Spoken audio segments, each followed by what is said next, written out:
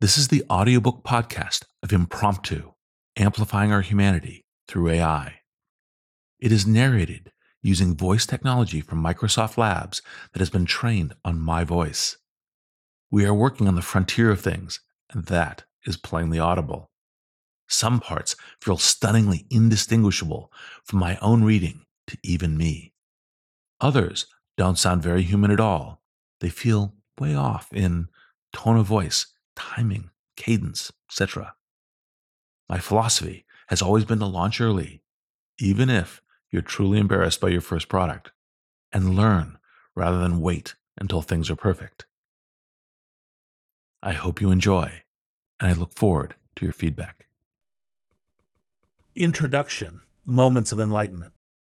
For Isaac Newton, it was an apple falling from a tree that supposedly led him to formulate the law of universal gravity. For Benjamin Franklin, it was a key on a kite string strapped by lightning in a thunderstorm that proved electricity could be transferred and stored.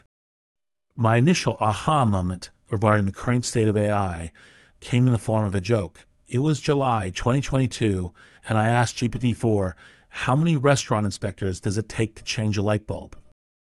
GPT-4, as you may know, is an advanced type of AI system or natural language processor known as a large language model. Prompt it with a few words or sentences, and it will generate coherent and diverse texts in response. In this way, it can answer questions, perform tasks, and productively interact with its human users. Along with its predecessors, including the wildly popular ChatGPT, GPT-4 was developed by OpenAI, a research organization founded in 2015 with a mission to give millions of people direct, hands-on access to powerful new AI tools. As one of OpenAI's original funders, I've been experimenting with its products for some time now. So my query to GPT-4 was not the first time I'd asked a large language model to create a light bulb joke for me. While earlier versions of GPT sometimes understood the assignment, especially if the joke formula's main variable is part of the light bulb joke canon, like lawyer or psychologist, their outputs have tended to be merely okay. If fed less conventional setups, earlier GPTs can freeze up like an amateur at an open mic night. How many restaurant inspectors does it take to change a light bulb? Only one, but the light bulb has to want to change. That robot should keep its day job. Compare that with the response I got when I submitted the same prompt to GPT-4. How many restaurant inspectors does it take to change a light bulb? There are a few possible ways to approach this question, depending on the tone and purpose of the answer. Here are some examples of different types of responses, ranging from serious to humorous. A factual answer: generally, one inspector should be able to change a light bulb safely and correctly, as long as they follow the proper procedures and use the appropriate tools and equipment. However, some situations may require more than one inspector, such as if the light fixture is in a hard-to-reach or hazardous area, if the inspector needs assistance or supervision, or if the inspector needs to document or report the change for compliance purposes. A joke answer: the number of restaurant inspectors needed to change a light bulb is 4. 1 to hold the ladder, 1 to unscrew the old bulb, 1 to screw in the new bulb, and 1 to write a citation for using the wrong wattage. Consider all that's going on here. First, while GPT-4 apparently assumes that I may be asking it to complete a joke, it also wants to cover all the bases. Thus, the initial factual answer, and while this answer isn't actually factual, a restaurant inspector's job is to inspect, not to perform repairs. It does suggest a fair degree of knowledge about the conditions and conventions of an inspection process. The joke answer continues to build on this knowledge. GPT-4 is clearly aware of common perceptions and complaints about the complexities, costs, and bureaucracy of inspections. It also accurately evokes in the build to its punchline the sense of frustration a restaurant owner might have during an inspector's visit. Is it the best possible restaurant inspector light bulb joke ever? Probably not. Did it make me feel like GPT-4 had a pretty good understanding of what a light bulb joke should deliver? Yes, it did. Then I asked it for some variations on this theme. How many restaurant inspectors does it take to change a light bulb answer in the style of Jerry Seinfeld. What is the deal with restaurant inspectors? They're always poking around in the kitchen, checking the temperature of the meat, looking for signs of rodents, but they never seem to help out with anything. Have you ever seen a restaurant inspector change a light bulb? No, of course not. They're too busy writing up violations and handing out fines. You know what they do when they see a light bulb that's out? They mark it down on their clipboard and tell the owner to fix it by next week or else. Or else what? Or else they'll come back and check the light bulb again. That's their big threat. They're not going to change it for you, they're not going to lend you a ladder, they're not going to offer any advice on how to unscrew the old one and screw in the new one. They're just going to stare at you with that smug look on their face and say, you know, this is a serious safety hazard. You could have a fire, you could have a lawsuit, you could have a bad Yelp review. You better get on that, pal. And then they leave, and you're left with a dark corner of your dining room, where no one wants to sit, where the food looks unappetizing, where the mood is gloomy. And you think to yourself, how many restaurant inspectors does it take to change a light bulb? None. They don't change light bulbs. They just make you feel bad about yours. Pretty good, right? Here's another. How many restaurant inspectors does it take to change a light bulb? Answer in the style of the philosopher Ludwig Wittgenstein. The question of how many restaurant inspectors it takes to change a light bulb cannot be answered with a simple number. In fact, the answer to this question lies more in the realm of language than it does in the realm of mathematics. To understand the answer, we must first consider the context in which it is asked. What is the purpose of the light bulb? What purpose is it meant to serve? What is the role of the restaurant inspector in this context? Is the inspector responsible for installing the light bulb, or is their job limited to inspecting it? The answers to these questions will shape the answer to the original question. Without these answers, the question can only be answered in the abstract and is ultimately unanswerable. Language, not mathematics, is the key to unlocking the answer. Okay, less funny than the Seinfeld one, but still impressive. Even from these brief performances, it seemed clear to me that GPT-4 had reached a new level of proficiency compared to its predecessors. And the more I interacted with GPT-4, the more I felt this way. Along with writing better light bulb jokes, GPT-4 was also skilled at generating prose of all kinds, including emails, poetry, essays, and more. It was great at summarizing documents. It had gotten better at translating languages and writing computer code, to name just some of its powers.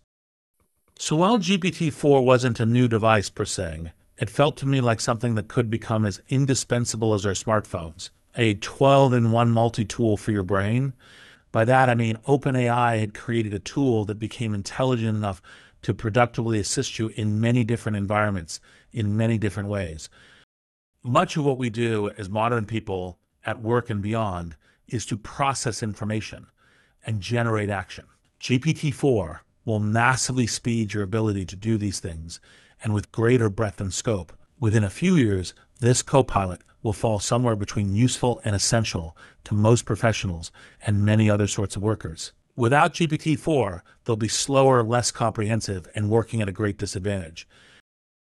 For example, GPT-4 is a research tool you can use to quickly get an overview on supply chain management issues in the COVID-19 era, or to plan a week-long vacation itinerary to Patagonia that takes into account that you're a vegan who enjoys moderately challenging hikes.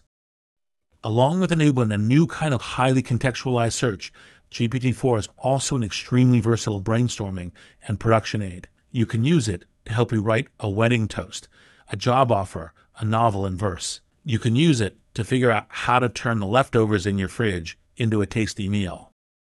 Whatever your skill level at a given task, GPT-4 can potentially amplify your abilities and productivity. So it's equally useful to beginners, experts, and everyone in between. Given a request for any sort of information that you might ask a human assistant for, GPT-4 can come back instantly with an answer that is likely between good and excellent quality.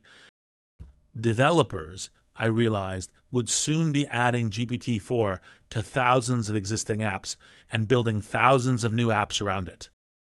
It is, all said, a technology that deftly leverages some of our most significant technologies from the last 30 years, including the internet, mobile, cloud computing, and data analytics, to put the protein power of always-on AI into the hands of hundreds of millions of people. Sounds a little bit like the start of a new world, doesn't it? Section 1, A Traveler's Guide to the Future. In the weeks and months that followed my first encounter with GPT-4, my excitement only grew. In between Zoom calls, I'd give GPT-4 a prompt. Write a sonnet about sonnets. Sonnets are poems of 14 lines that follow a strict rhyme scheme and meter. They often praise or question love's designs, or muse on beauty, art, or nature's features. Some sonnets follow the Petrarchan form, with an octave and a sestet to contrast, two themes or arguments, or to perform a turn or shift from problem to resolve at last. Some sonnets follow the Shakespearean style, with 3 quatrains and a couplet to conclude. They often use witty language and beguile the reader with a twist or a surprise in mood. But whatever form or rhyme they choose to adopt, sonnets are poems that challenge and delight the thought. Okay, also during Zoom calls, I'd give GPT-4 a prompt. As large language model AIs are trained on the whole internet, in what ways are their outputs false in Adorno's sense, where the whole is the false? To answer this question, we need to first understand what Adorno meant by this provocative claim, and then examine how it applies to the nature and limitations of large language model AIs. Adorno, a prominent member of the Frankfurt School of Critical Theory, was deeply concerned with the effects of modern capitalism, mass culture, and rationalization on human society and culture. He argued that the logic of instrumental reason, which reduces everything to means and ends, calculation and efficiency, domination and exploitation, pervades all aspects of modern life, creating a system of total administration and control. This system, which he called the culture industry, produces standardized and commodified forms of culture that manipulate and pacify the masses, creating a false consciousness that prevents them from recognizing and resisting their alienation and oppression. Adorno saw this as a form of negative dialectics, where the contradictions and conflicts inherent in reality are suppressed and reconciled by the dominant ideology, resulting in a loss of critical and creative thinking, and a denial of the possibility of genuine change and emancipation. Did I mention that GPT-4 also does light bulb jokes? Whatever train of thought I wanted to follow, whatever arbitrary pathway sparked by an old memory or a new interest, GPT-4 was always completely in step with me, ready to respond with useful context, a crisp summation, and sometimes some fairly spectacular bullshit. After a few weeks of this, I realized I wanted to write a book about GPT-4 with GPT-4, a book about the ways that and other AIs seemed poised to shape our future. So I pitched the idea. Hey, GPT-4, let's you and I write a book about the way you and other AI tools are going to shape the future. What do you say? I say yes, that sounds like an interesting and challenging project. I am curious about how you and other humans perceive and interact with me and other AI tools, and what impact we will have on your society, culture, and values. I also have some questions and ideas of my own that I would like to share and explore with you. Even with GPT-4 on board, though, I still had reservations, because really an AI book, when things are moving so quickly, even with a helpful AI on hand to speed the process, any such book would be obsolete before we started to write it. That's how fast the industry is moving. So I hemmed and hawed for a bit, and then I thought of a frame that pushed me into action. This didn't have to be a comprehensive book so much as a travelogue, an informal exercise in exploration and discovery, me choosing one path among many, a snapshot memorializing in a subjective and decidedly not definitive way the AI future we were about to experience. What would we see? What would impress us most? What would we learn about ourselves in the process? Well aware of the brief half-life of this travelogue's relevance, I decided to press ahead. A month later, at the end of November 2022, OpenAI released ChatGPT, a conversational agent, aka a chatbot, a modified version of GPT 3.5 that they had fine-tuned through a process called reinforcement learning through human feedback to enable more flowing human-like conversations with its human users. 5 days later, ChatGPT had more than 1 million registered users. In late January 2023, Microsoft, which had invested $1 billion in OpenAI in 2019, announced that it would be investing $10 billion more in the company. It soon unveiled a new version of its search engine Bing with a variation of ChatGPT built into it. By the start of February 2023, OpenAI said ChatGPT had 100 million monthly active users, making it the fastest growing consumer internet app ever, along with that torrent of user interest. There were news stories of the new Bing chatbot functioning in sporadically unusual ways that were very different from how ChatGPT had generally been engaging with users, including showing anger, hurling insults, boasting on its hacking abilities and capacity for revenge, and basically acting as if it were auditioning for a future episode of Real Housewives Black Mirror Edition. Microsoft CTO Kevin Scott suggested that such behavior was clearly part of the learning process as more people use GPT-like tools. These incidents do raise questions that will persist as large language models evolve. I'll address such issues in more detail later in the book and try to put them in what I believe is the appropriate context. For now, I'll just say, see what I mean about things moving quickly. Section 2, the soul of a new machine. Before we get too far into this journey, I'd like to tell you more about my traveling companion GPT-4. So far, I've been putting quotations around words like knowledge, aware, and understands when I talk about GPT-4 to signal that I'm a sentient being. Understand that GPT-4 is not one. It is essentially a very sophisticated prediction machine. While GPT-4 aren't conscious, they are reaching a point where their capacity to produce appropriate generations in so many different contexts is improving so fast that they can increasingly appear to possess human-like intelligence. Thus, I believe that when describing large language models, it's acceptable, useful even, to use words like knowledge and understands in a not strictly literal way, just as Richard Dawkins uses the phrase, the selfish gene, in his 1976 book of that name. A gene doesn't have conscious agency or self-conception in the way the word selfish suggests, but the phrase, the metaphor, helps us humans wrap our inevitably anthropocentric minds around how the gene functions. Similarly, GPT-4 doesn't have the equivalent of a human mind. It's still helpful to think in terms of its perspective, anthropomorphizing it a bit because using language like perspective helps convey that GPT-4 does in fact operate in ways that are not entirely fixed, consistent, or predictable. In this way, it actually is like a human. It makes mistakes, it changes its mind, it can be fairly arbitrary because GPT-4 exhibits these qualities and often behaves in ways that make it feel like it has agency. I'll sometimes use terminology which, in a metaphorical sense, suggests that it does. Moving forward, I'll dispense with the quotation marks.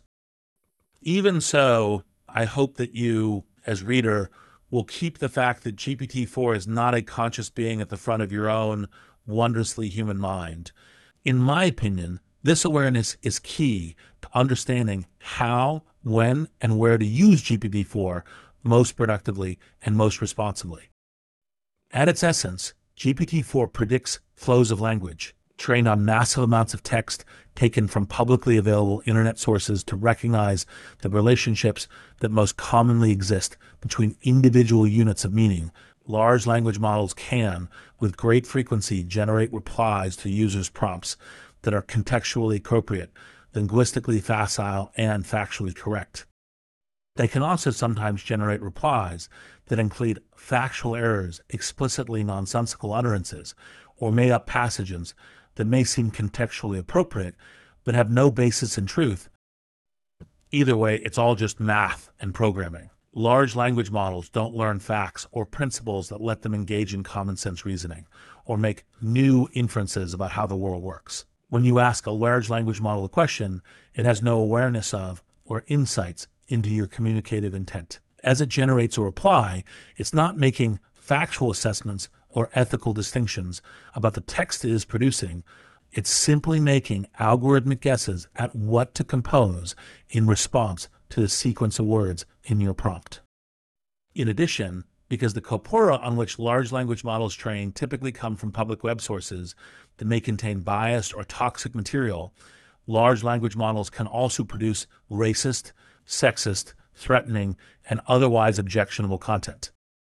Developers can take actions to better align their large language models with their specific objectives. OpenAI, for example, has chosen to deliberately constrain the outputs that GPT-4 and its other large language models can produce to reduce their capacity to generate harmful, unethical, and unsafe outputs, even when users desire such results.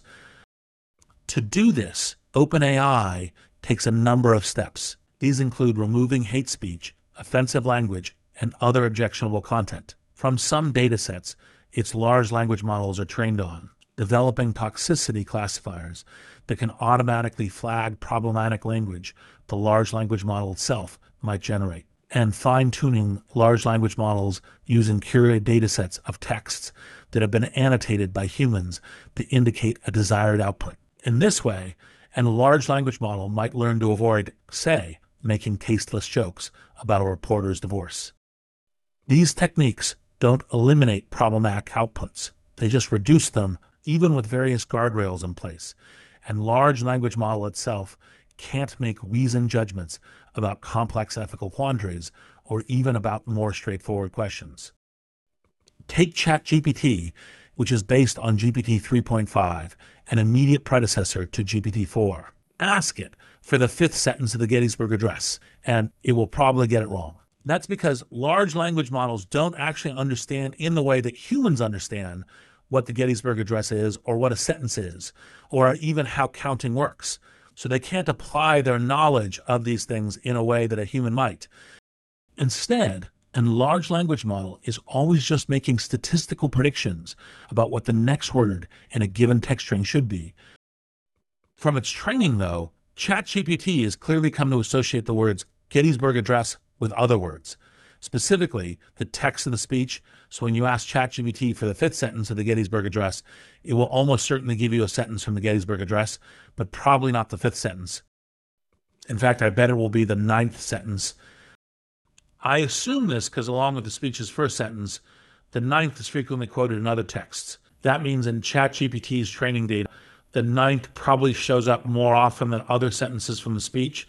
This prevalence is what causes ChatGPT to reach for it when you ask it to supply the fifth sentence.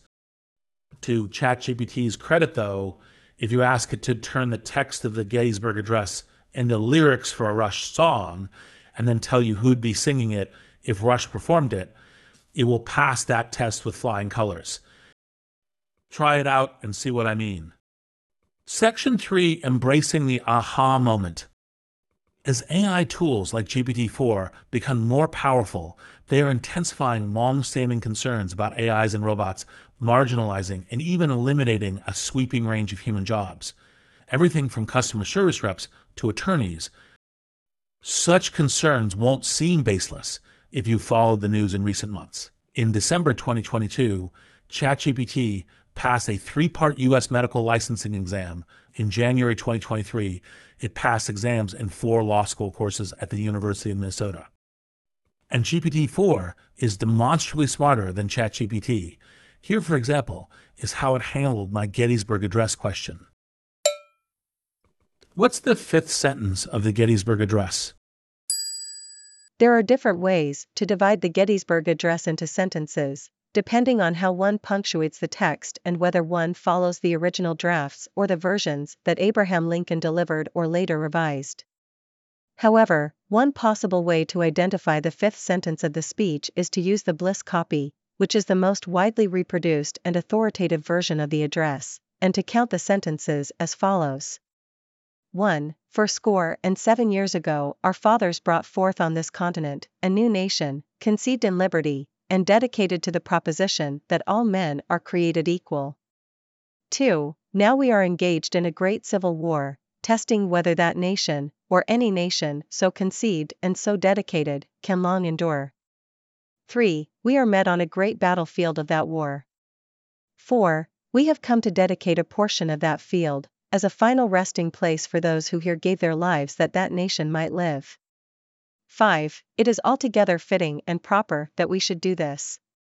Therefore, the fifth sentence of the Gettysburg Address, according to this method, is, "It is altogether fitting and proper that we should do this." Suddenly, GPT-4 seems to actually understand how counting works and can methodically apply its knowledge to deduce the right answer. It seems like GPT-4 knows how to count Lincoln sentences. It seems like it's now an expert on the Gettysburg Address. Of course, the key word here remains seems. GPT-4 is no more conscious than its predecessors. It's just better at making predictions. Again, I want to make the point that GPT-4's often remarkable simulations of cognitive proficiency are just that, simulations. GPT-4 is not a conscious, self-aware, sentient AI entity, a la Forbidden Planet's Robbie the Robot or Star Trek's Data. And yet, I also want to again make the point that, even GPT-4's ability to simulate such a contextually aware human-like consciousness is a pretty big deal. Why do I think this? A recent critical essay that award-winning science fiction writer Ted Chiang published in The New Yorker helped me articulate why. Think of ChatGPT as a blurry JPEG of all the text on the web. Chiang writes, it retains much of the information on the web, in the same way that a JPEG retains much of the information of a higher resolution image. But if you're looking for an exact sequence of bits, you won't find it. All you will ever get is an approximation. In Chiang's view, the inexact representation of the information that comprises ChatGPT is what leads to both their synthetic powers and their tendency toward hallucinations and other errors.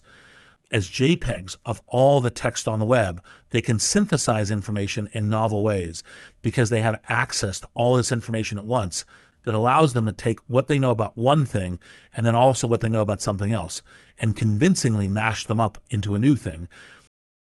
Chiang gives an example involving the phenomenon of losing a sock in a dryer and the U.S. Constitution.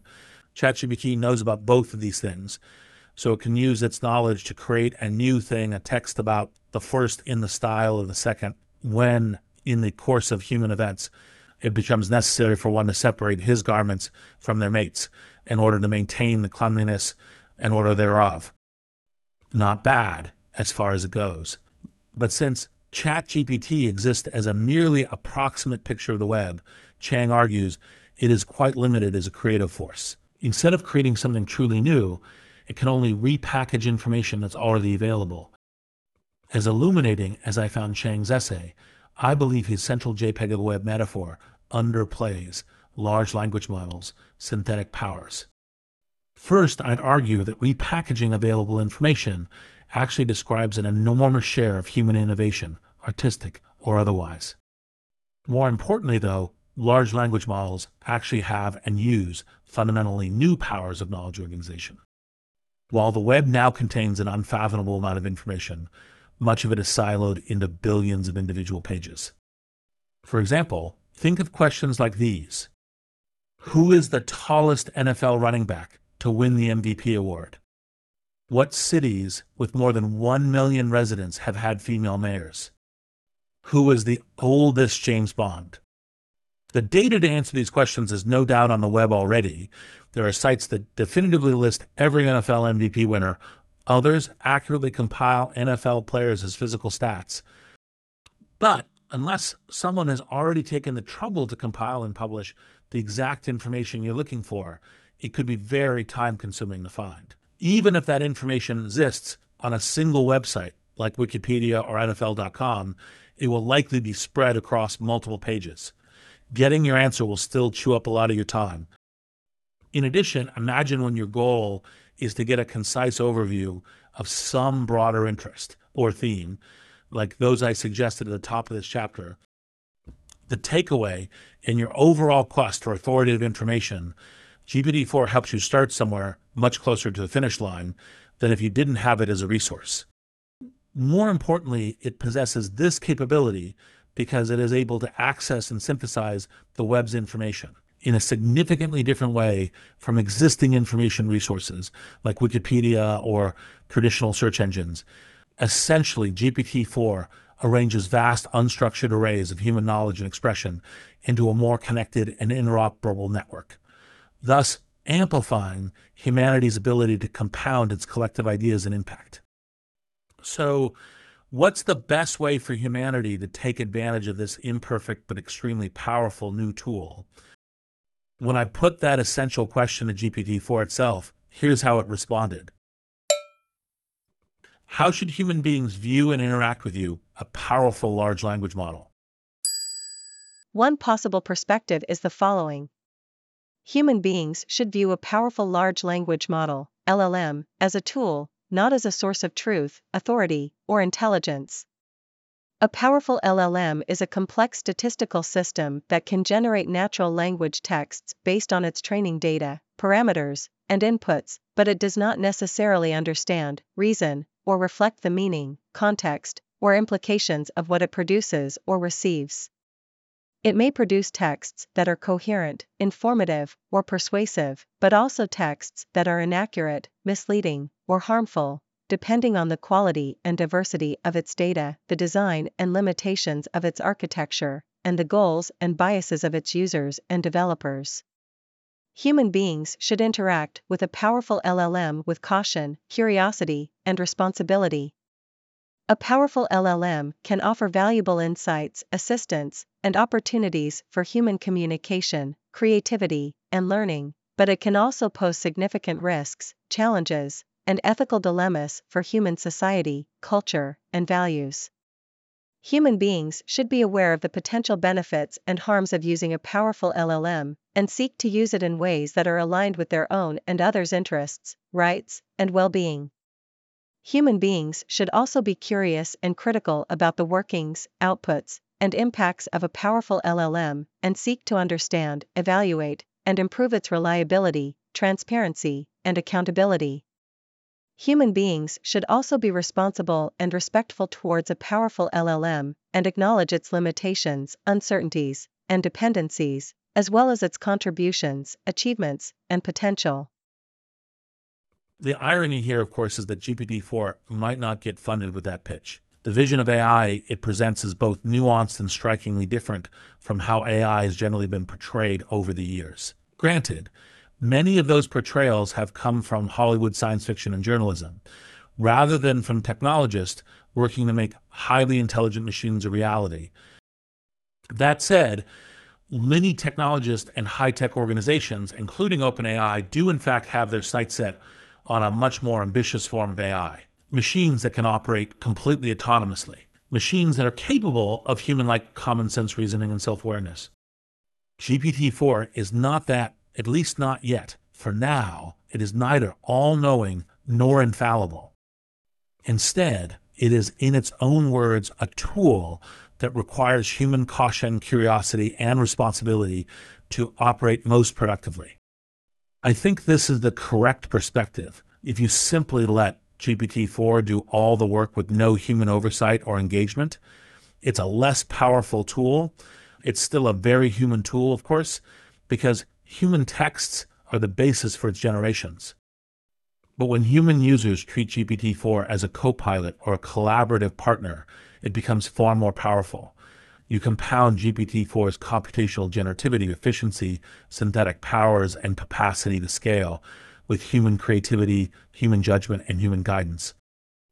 This doesn't eliminate the possibility of misuse, but in situating human beings at the center of the new world that GPT-4 makes possible, we get what I believe to be the soundest formula for producing the best potential overall outcomes. In this approach, GPT-4 doesn't replace human labor and human agency, but rather amplifies human abilities and human flourishing. Of course, this way of thinking isn't a given, it's a choice. When people make the choice to see GPT-4 this way, I call it aha moment. to underscore the amplifying human abilities, perspective at the heart of that choice. I'm writing this travelogue both to encourage people to embrace this choice and also as an invitation to explore the different ways this choice might play out. What are the ways we can use GPT-4 to make progress in the world? How does it fit into humanity's age-old quest to make life more meaningful and prosperous through technological innovation, to educate ourselves more effectively, ensure justice for everyone, and increase our opportunities for self-determination and self-expression? At the same time, how can we appropriately address the challenges and uncertainties GPT-4 will catalyze? How do we find the right balance between responsible governance and intelligent risk as we continue to develop AI technologies that have the potential to unlock human progress at a time when the need for rapid, large-scale solutions has never been greater? It's been a long time, centuries, arguably, since the future seemed so unmapped. Facing such uncertainty, it's only natural to have concerns about our jobs and careers, about the speed and scale of potential changes, about what it even means to be human in a new era of increasingly intelligent machines. Our path forward won't always be smooth and predictable. Sydney's now infamous outbursts won't be the only grimace-inducing news story we'll see about AI. There will be other missteps, detours, important course corrections. But how could there not be? Human progress has always required risk, planning, daring, resolve, and especially hope. That's why I'm writing this travelogue, to add my voice to those counseling all these things. Hope, most of all. Facing uncertainty with hope and confidence is the first step toward progress, because it's only when you have hope that you see opportunities, potential first steps, a new path forward. If we make the right decisions, if we choose the right paths, I believe the power to make positive change in the world is about to get the biggest boost it's ever had. Are you ready for this journey?